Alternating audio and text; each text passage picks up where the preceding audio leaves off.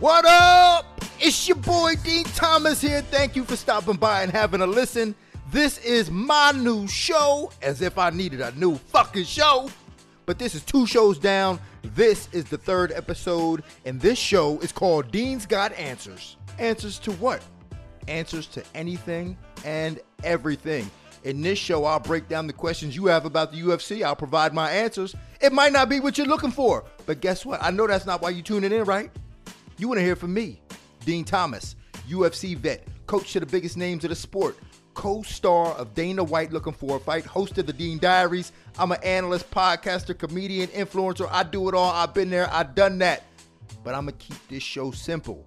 Each episode, I'm going to tackle 3 questions about the UFC. I'm going to give you my take, my opinion, and my answers to each. I'll hit on everything from the fun and wild moments the sport has to offer to the inner workings of the sport.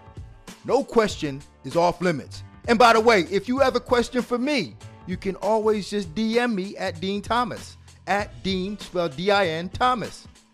Oh, you know what else I'm going to do? Each episode, I'm going to slide up into my Rolodex and holler at a homie for a second opinion. I'll bring on the biggest names of the sport, see if they agree or disagree with me. Today, I'm going to holler at one of the top lightweights in the world, Beneil Dariush. On this episode, I'm going to break down and answer the following questions. First, now what the fuck is up with, and I'm going to talk about some crazy moments of the sport, but what the fuck was up with all the madness at UFC 281? Every fight on the main card was a finish. Izzy gets finished for the first time in his MMA career. Crazy. And I had on a brand new TaylorMade suit. You can see the pictures of that. It was fly. Second, who deserves to fight for the bantamweight and lightweight titles? Man, those are the best divisions in the UFC.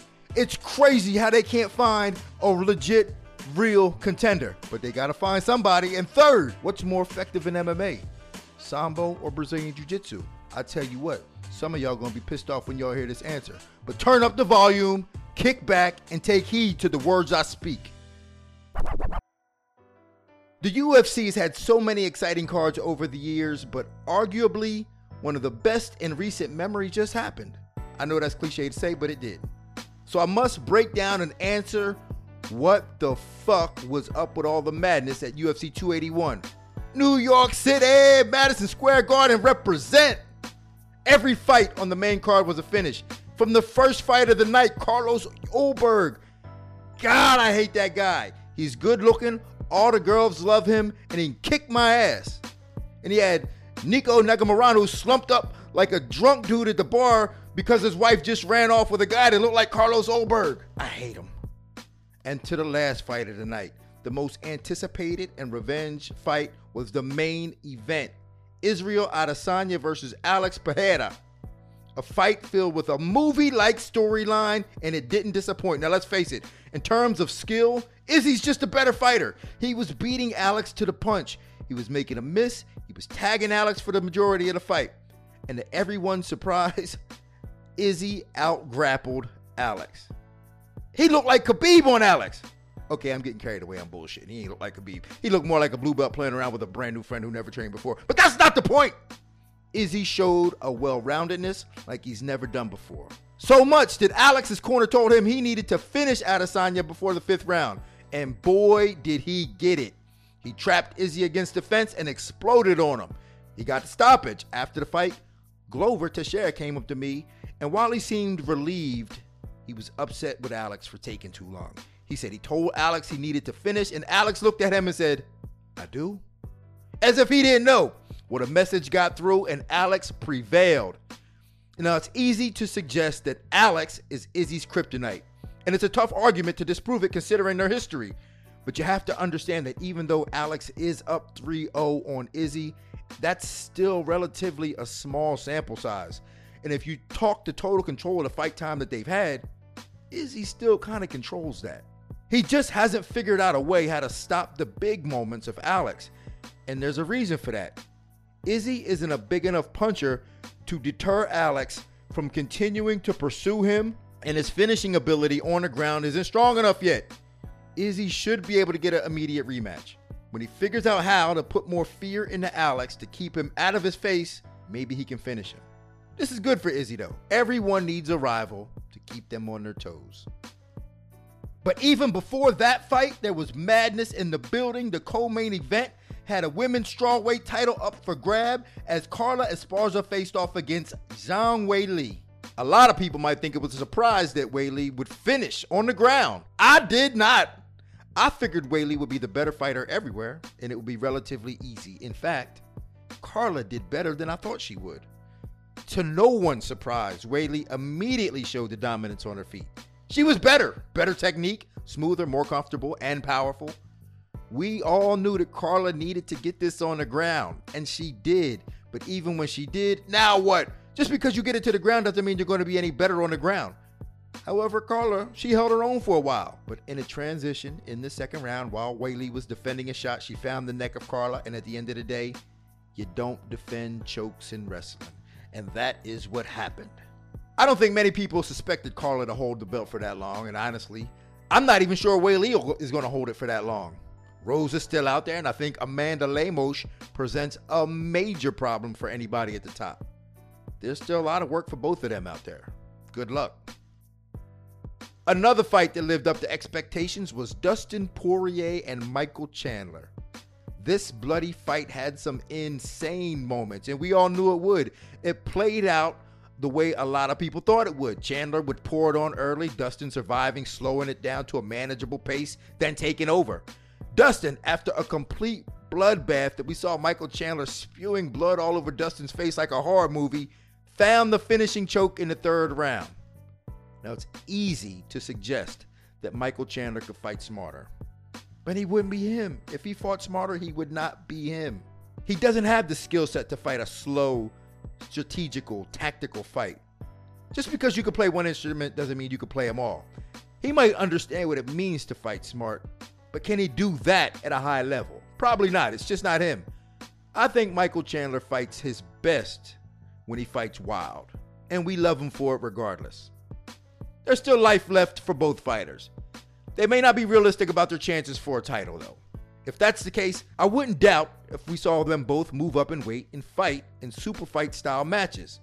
Weight classes are designed to establish contenders for the title. If you don't want to put yourself in that race, why cut all the weight? Just move up and have some fun. I see both of those guys doing that in the future. But even before that, more madness ensued as legend of the sport Frankie Edgar had his last fight in the organization at UFC 281 against bantamweight, the very talented Chris Gutierrez. And this fight didn't disappoint. Or maybe it did. There's something about watching legends go out like that. I honestly don't like to see it. But you can't tell these knuckleheads nothing. They don't listen. They must learn the hard way, and it's only fair. It's their life, their career. They can go out the way they choose. Chris put it on Frankie from go to KO. He couldn't miss. He peppered him with punches and kicks that made Frankie look like he didn't even belong in there. About 2 minutes in, Frankie ate a knee that put him out. Great showing for Chris, but it's always sad to see our legends flatlined. Now, Chris is a very talented individual in the most talented division. He's barely ranked. And when I think about some of the other talented guys in the division, Adrian Yanez, Mario Bautista, Jonathan Martinez, it's hard not to get excited about some of the fights you could make here. I love this division, and I love what they're bringing to the table. But all this madness of the main card kicked off with the first fight of the night between Dan Hooker and Claudio Puelles. Now, make no mistake about this. Puelles is a dangerous fighter. His leg lock game is lethal.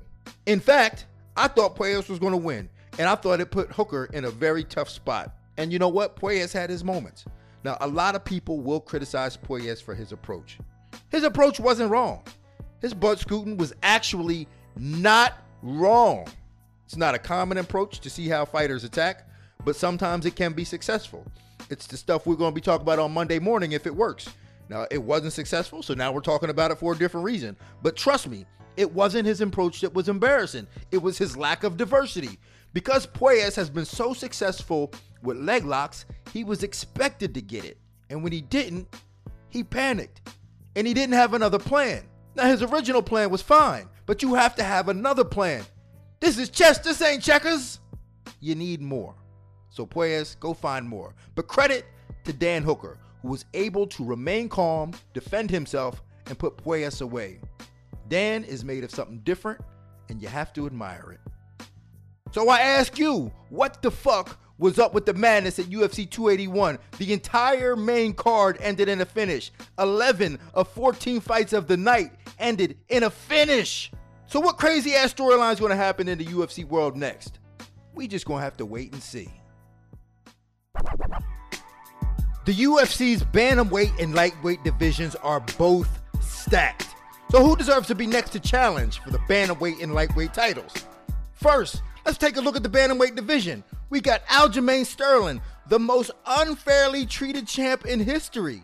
Second, Sean O'Malley. Next, we got Merab, Petr Yan, Marlon Vera, TJ Dillashaw, Corey Sandhagen, and the list goes on from there. Now, Sean O'Malley rose up 10 spots to become the number one contender in the division after a very close split decision over Petr Yan.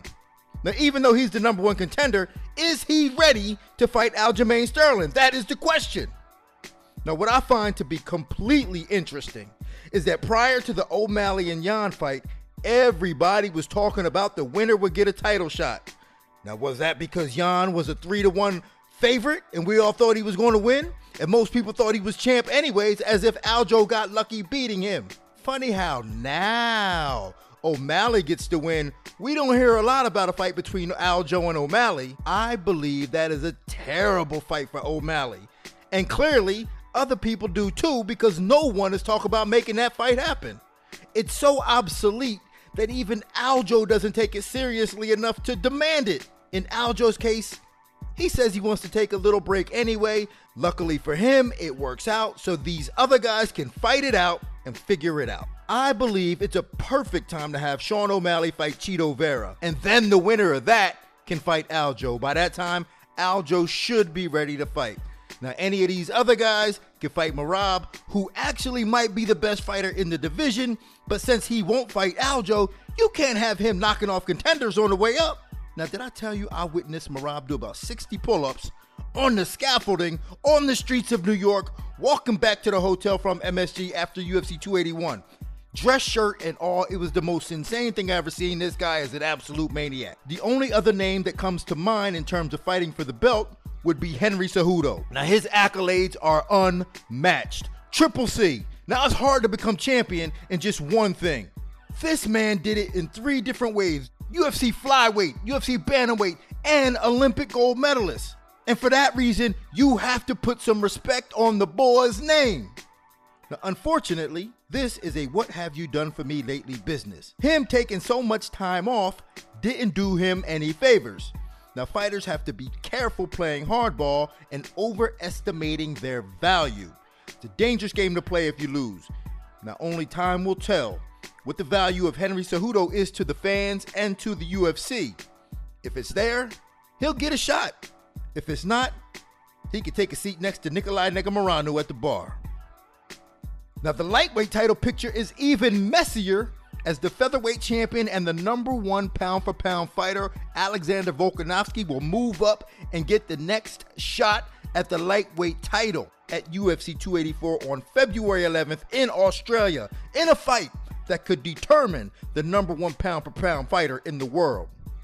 Nothing is pissing lightweights off like Volk moving up and getting a shot. However, those that are actually in position to complain can't, because they already had their shot. Does Volkanovski deserve to fight for a lightweight title? Now, here's the thing. How do you tell the best pound-for-pound fighter in the world he can't move up and fight for a title? After what he did to Max Holloway, I'm here for it.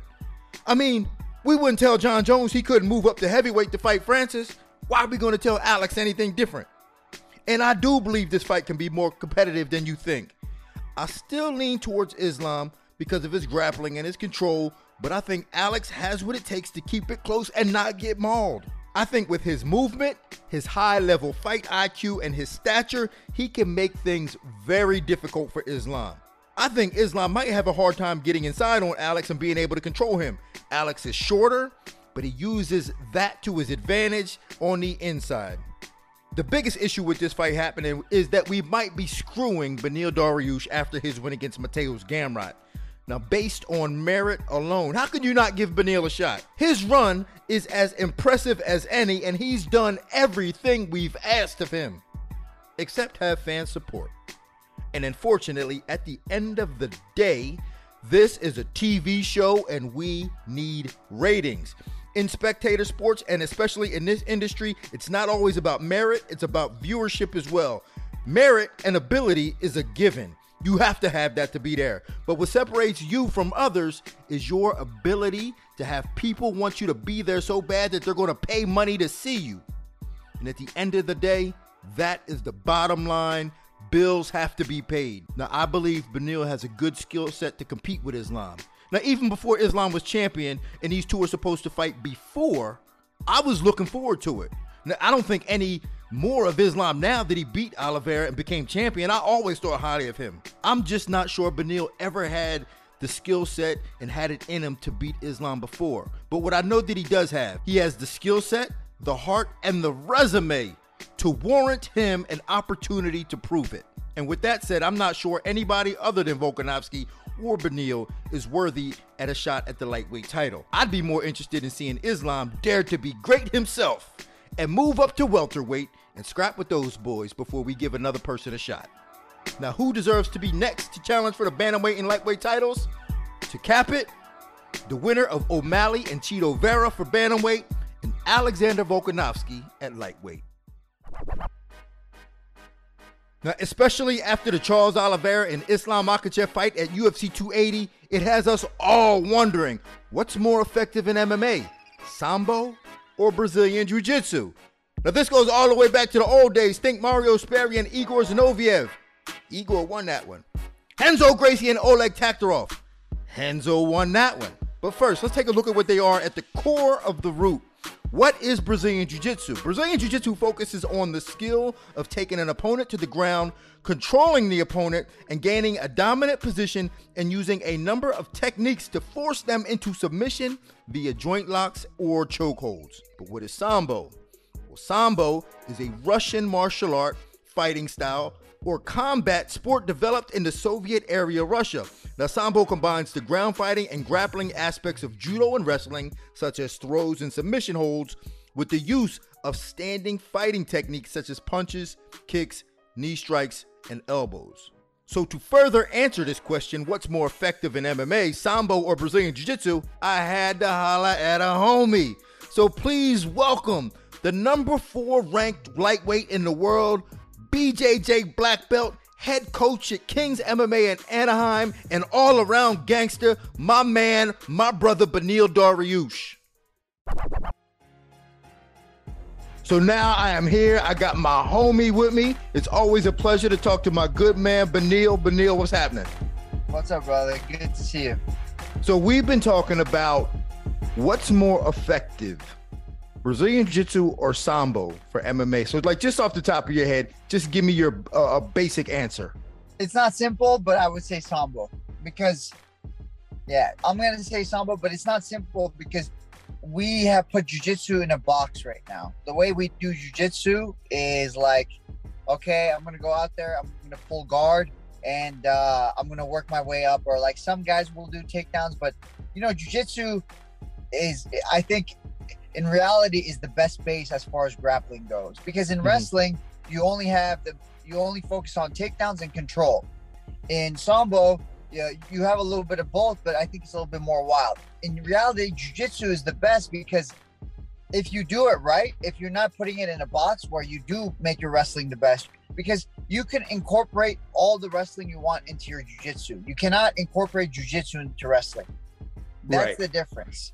Like you can't pull guard in wrestling, but in Jiu-Jitsu you can do all the takedowns you want and use those takedowns to be successful. So I think Jiu-Jitsu, there's more routes in Jiu-Jitsu and there's more ways to win and more things to do in Jiu-Jitsu. But for some reason we put it in a box and we say, oh, I have to have a good guard and I have to just like not let my guard get past. And if you just think of it like that, it's actually not that good for MMA. Well, so when you think about it, it's not necessarily Jiu-Jitsu that's not good for MMA, but essentially the way it's been applied as of right now, based on who's applying it. Yes, it's the mindset. Think of it like this. The mindset is super important because, for example, the reason why wrestlers do so well in MMA is their mindset of drilling. They drill a lot, and when you give them new information, sometimes they won't even like it, but they'll drill it.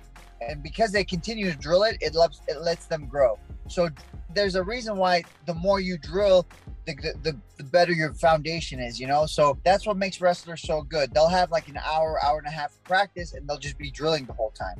And I don't see that with a lot of guys in other sports, even boxing. Like, guys will hit mitts, guys will do these drills, I would say, more than jiu-jitsu. I think that's where if anything we're missing in jiu-jitsu is the fact that we don't drill as much as we should. Okay, so now let's talk about maybe even just the more technical aspects. So like that's the mentality, the philosophical aspect, but the more technical aspect, I mean, you said there's a lot of different ways to win in jiu-jitsu and a lot of different routes that you can take in terms of a fight. So what do you think are the most effective ways that you can use jiu-jitsu in terms of the skill set and the technical skill set of it? So as far as jiu-jitsu goes, for MMA purposes, you can incorporate that wrestling as far as takedowns. You can have amazing takedowns. No one's stopping a jiu-jitsu guy from having good takedowns. The only person stopping a jiu-jitsu guy from having good takedowns is the jiu-jitsu guy. So if the jiu-jitsu guy is willing to use good takedowns and then control, it makes them so hard to deal with. It makes them very dangerous. Now, what do you think makes jiu-jitsu guys a little bit different? Like the ones who are, so I mean, when you think about jiu-jitsu guys, there's some who've been tremendously loyal to the art, guys like Damian Maia, Hani Yahya. What do you think makes them so successful? Because I mean, they've been able to compete at the highest level with just basically using just pure jiu-jitsu and very limited striking. Damian Maia is a great example of incorporating good wrestling into jiu-jitsu.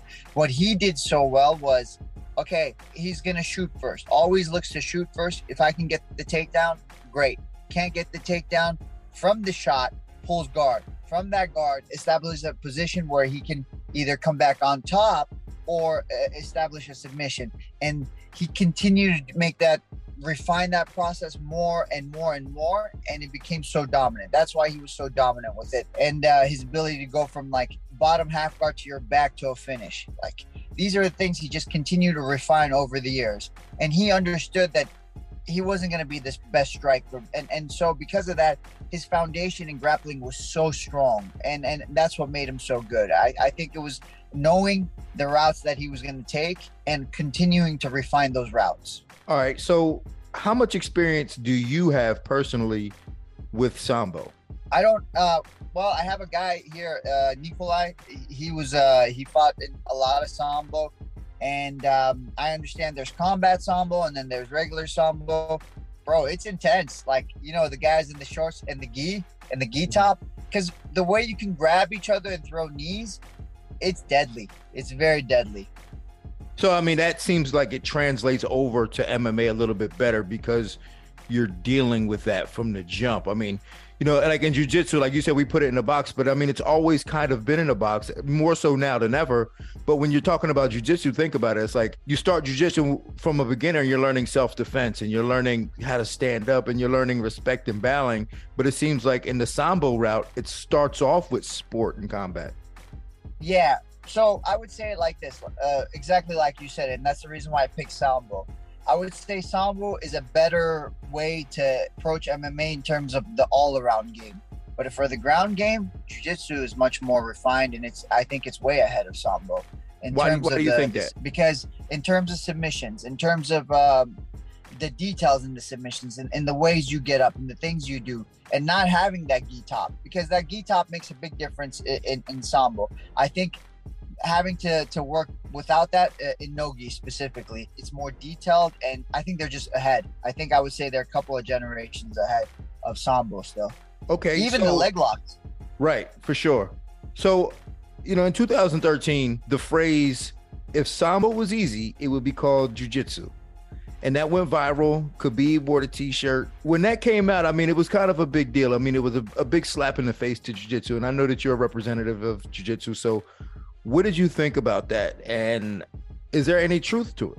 There is truth to it in the fact that, like I mentioned, jiu-jitsu guys, they take the safest course. They go out there, they pull guard, and they kind of work that route. While Sambo, like, it's looked down upon, so they have to go through the takedown. They have to fight from every situation. But at the same time, the depth of jiu-jitsu, the foundation of jiu-jitsu, I think is way deeper than Sambo. So I think those are the difference. I still think Sambo is all around is a better approach for MMA. For the ground, jiu-jitsu is a better foundation.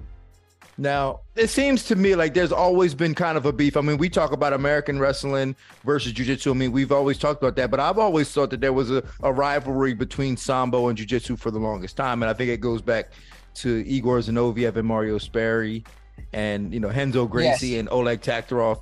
So to me, like, that's the rivalry that's kind of in Minotauro and Fedor. So 100%. And here's the thing. If we're talking about combat Sambo or are we talking about regular Sambo? Because if we're talking about regular Sambo, I think jiu-jitsu is better.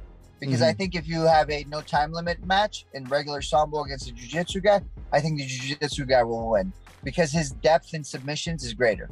Right. That's my opinion. But if we're talking about, combat in terms of MMA, that's going to be different. And so it's always been back and forth. Well, to honestly, Benil, like, to me, I've always felt that the time limits for jiu-jitsu guys have been their biggest opponent.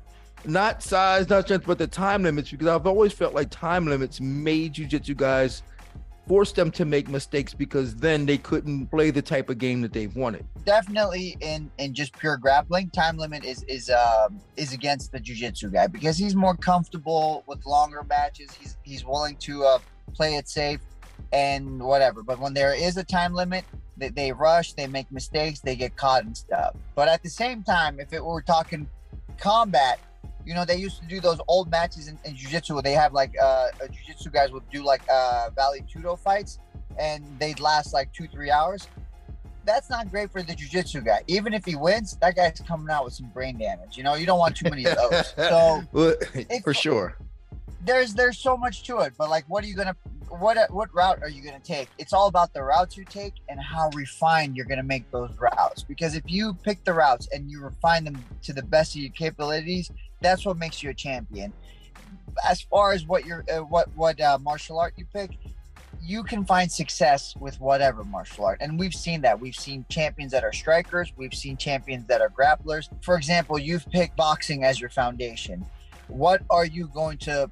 Now that's your main route. All those other little routes that you need to know, your grappling, like, how are you going to approach grappling? Are you going to have a great sprawl? How are you going to be able to be good at getting up? Those are the routes you have to also pick, and you have to refine those routes because when you're in those bad situations, you have to find a way to get back into good situations. So, bro, it's like the whole, this martial art is better than that martial art is better than this martial art.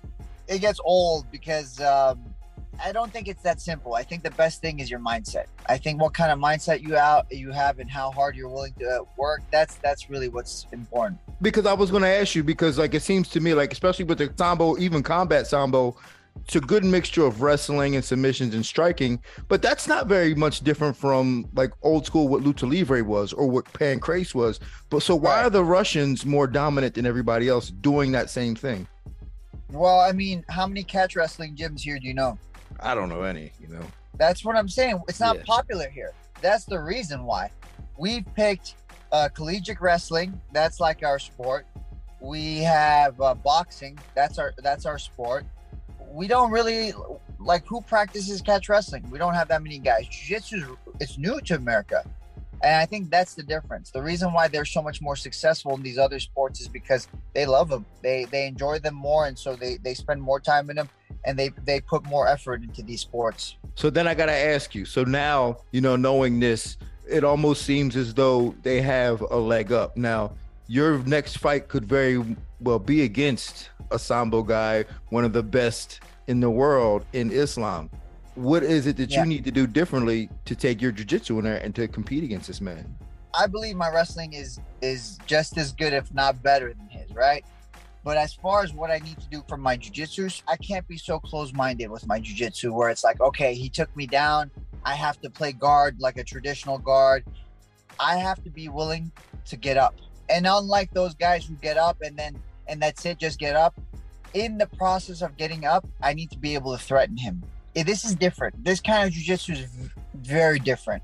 For example, I'm working a get up, but he gives me a leg. I take the leg. I'm working a get up. He gives me his neck. I take the neck. I'm working my get up. He gives me a sweep. I take the sweep. You have to create a different kind of jiu-jitsu, because you can't just have a jiu-jitsu where you're on your back and you're waiting for submissions, because the longer you wait, the more punches you take.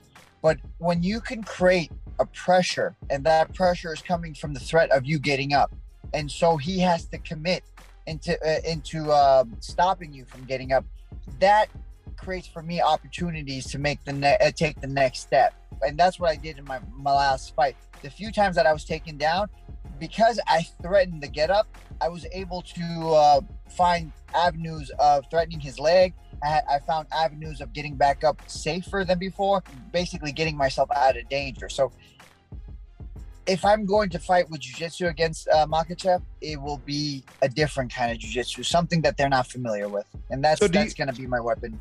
So I was going to, and that brings me to my next question. Do you think that maybe, like you said in the very beginning, that jiu-jitsu is kind of in a box, that this is the outside of the box jiu-jitsu, the part of jiu-jitsu that hasn't really been evolved to adapt to current MMA, I think. And that is exactly what you're talking about. Yes. And the thing is, in the beginning, it did. Like, people were coming over with jiu-jitsu and they kind of started, and they stopped. It became just get up. The new thing is just get up, get a whizzer, move your way up. There's no threatening people as you're getting up. There's zero threats. Like, you watch guys who work the get up, there's zero threats. They're like, okay, they put their hands on the ground, they get their backs to the wall, and then they start to build up. There's never a threat of the guy attacking you. Like, you never threaten his legs, you never threaten his neck, but they're there. If you look for them, they're there. There's ways to attack. There's ways to put him in trouble. There's ways to take the back. There's a lot of things there. And I think because we don't do that, we haven't evolved. So jiu-jitsu has an opportunity right now to adapt and grow and evolve. And I want to be at the forefront of that. Well, Beneil, you have to come to one of the sessions. I was just doing a session with Ryan Hall, and we were just discussing these things about how to evolve jiu-jitsu better for MMA. And we were talking about bringing Kenny Florian over, so maybe we need to have you over as well. That would be great. He's actually a guy I've watched. For example, from the 50-50, I made a mistake in my last fight in the 50-50, but I've watched some of his stuff. I've tried to take from it. He does some awesome things from there. He has very good ideas. He's definitely ahead of me in certain positions, but then there's other positions that I think that I might have something to add to, but maybe not. He might know him as well anyways, but he's definitely in certain there are positions that he has mastered. He's very good. Well, I'll tell you, he's a very creative thinker. And he's a genius in terms of body mechanics and things. So he's very creative, and he's just in this small little town of Virginia, and he doesn't have a lot of other people out there with him to help him create. So this is why I was like, this is important for us to get together and master these positions, because jiu-jitsu needs to make a comeback. 100%. And the only reason we're not making a comeback is because we are stuck in the old ways. There's new things, man. Jiu-jitsu's growing so fast, and no one seems to want to be taking part in it. It's weird. So one last thing, Beneil, if not Islam or the winner of Islam and Volk, who do you want? Well, I'm hoping for Charles, because he's number one. I want to fight the best guys in the world, and I do believe Charles is one of them. And then I was hoping it was if Charles says no, I would have been Dustin Poirier. But I also saw an interview with Dustin Poirier saying he's not really excited about me, which at first I was upset. And then I'm like, okay, it's disappointing, whatever. But honestly, I'm kind of more like, listen, Dustin, if you're not trying to fight the best guys in the world, this might not be the sport for you anymore. You should genuinely consider retiring, because in this sport, if you're not getting better, you're getting worse. If you're not back in the gym and you don't have that fire, there's these young guys, man. There's the next generation is coming, and they're dogs, and they're good.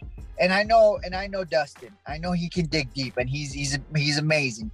But bro, if you're not willing to get back in the gym, you're not willing to learn new stuff, you're not willing to take these extra steps, you're not willing to fight the best guys, this might not be the sport for you, man. You might get hurt. That would be my thing for Dustin, because if he's not excited to fight me, like, this might not be the best sport for him. Well, I appreciate that, and I will express that sentiment to him. I'm sure it may make its rounds to him, but I appreciate you, Beneil, man. You are the man. I look forward to seeing you fight. You've been doing great things, man, and I'm very proud of you for the success you've had, and it's just been a pleasure to watch you grow, man. You are the man.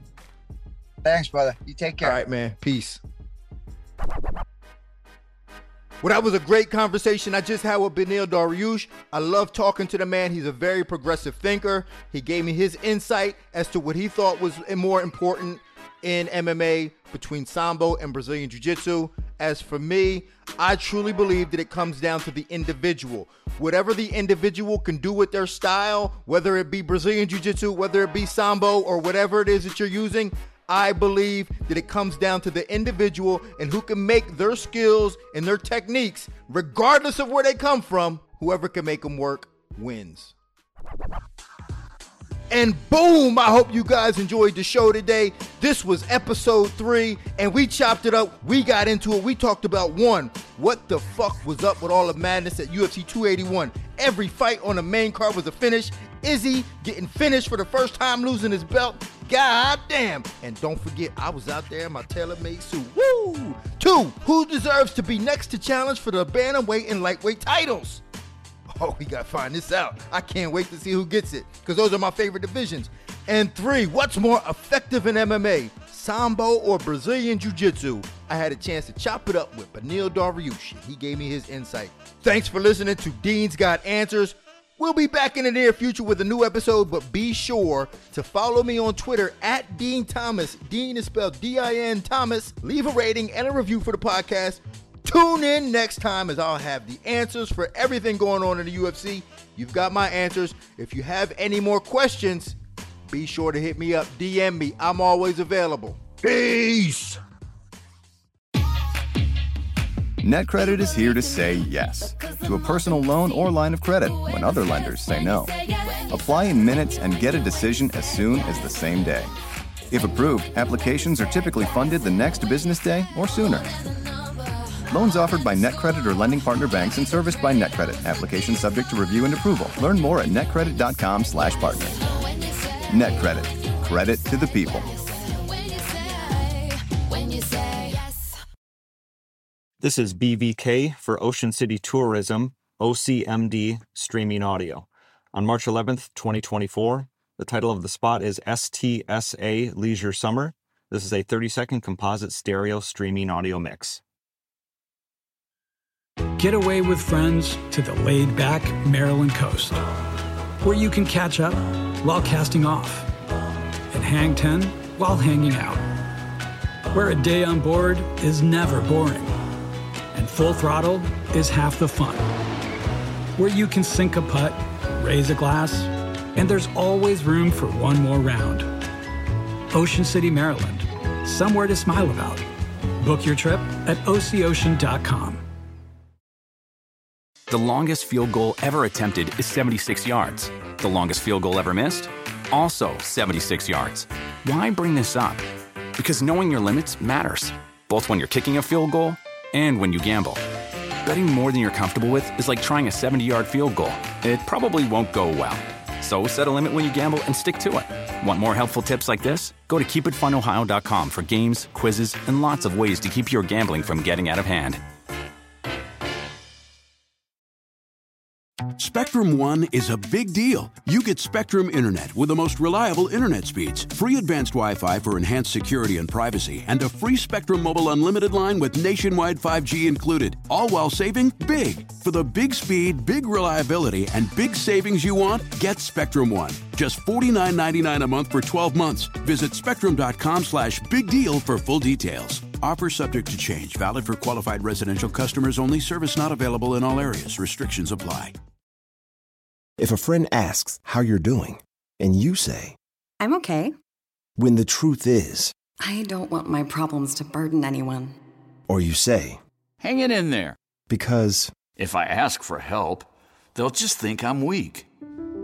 Then this is your sign to call, text, or chat 988 for free, confidential support. Anytime. You don't have to hide how you feel.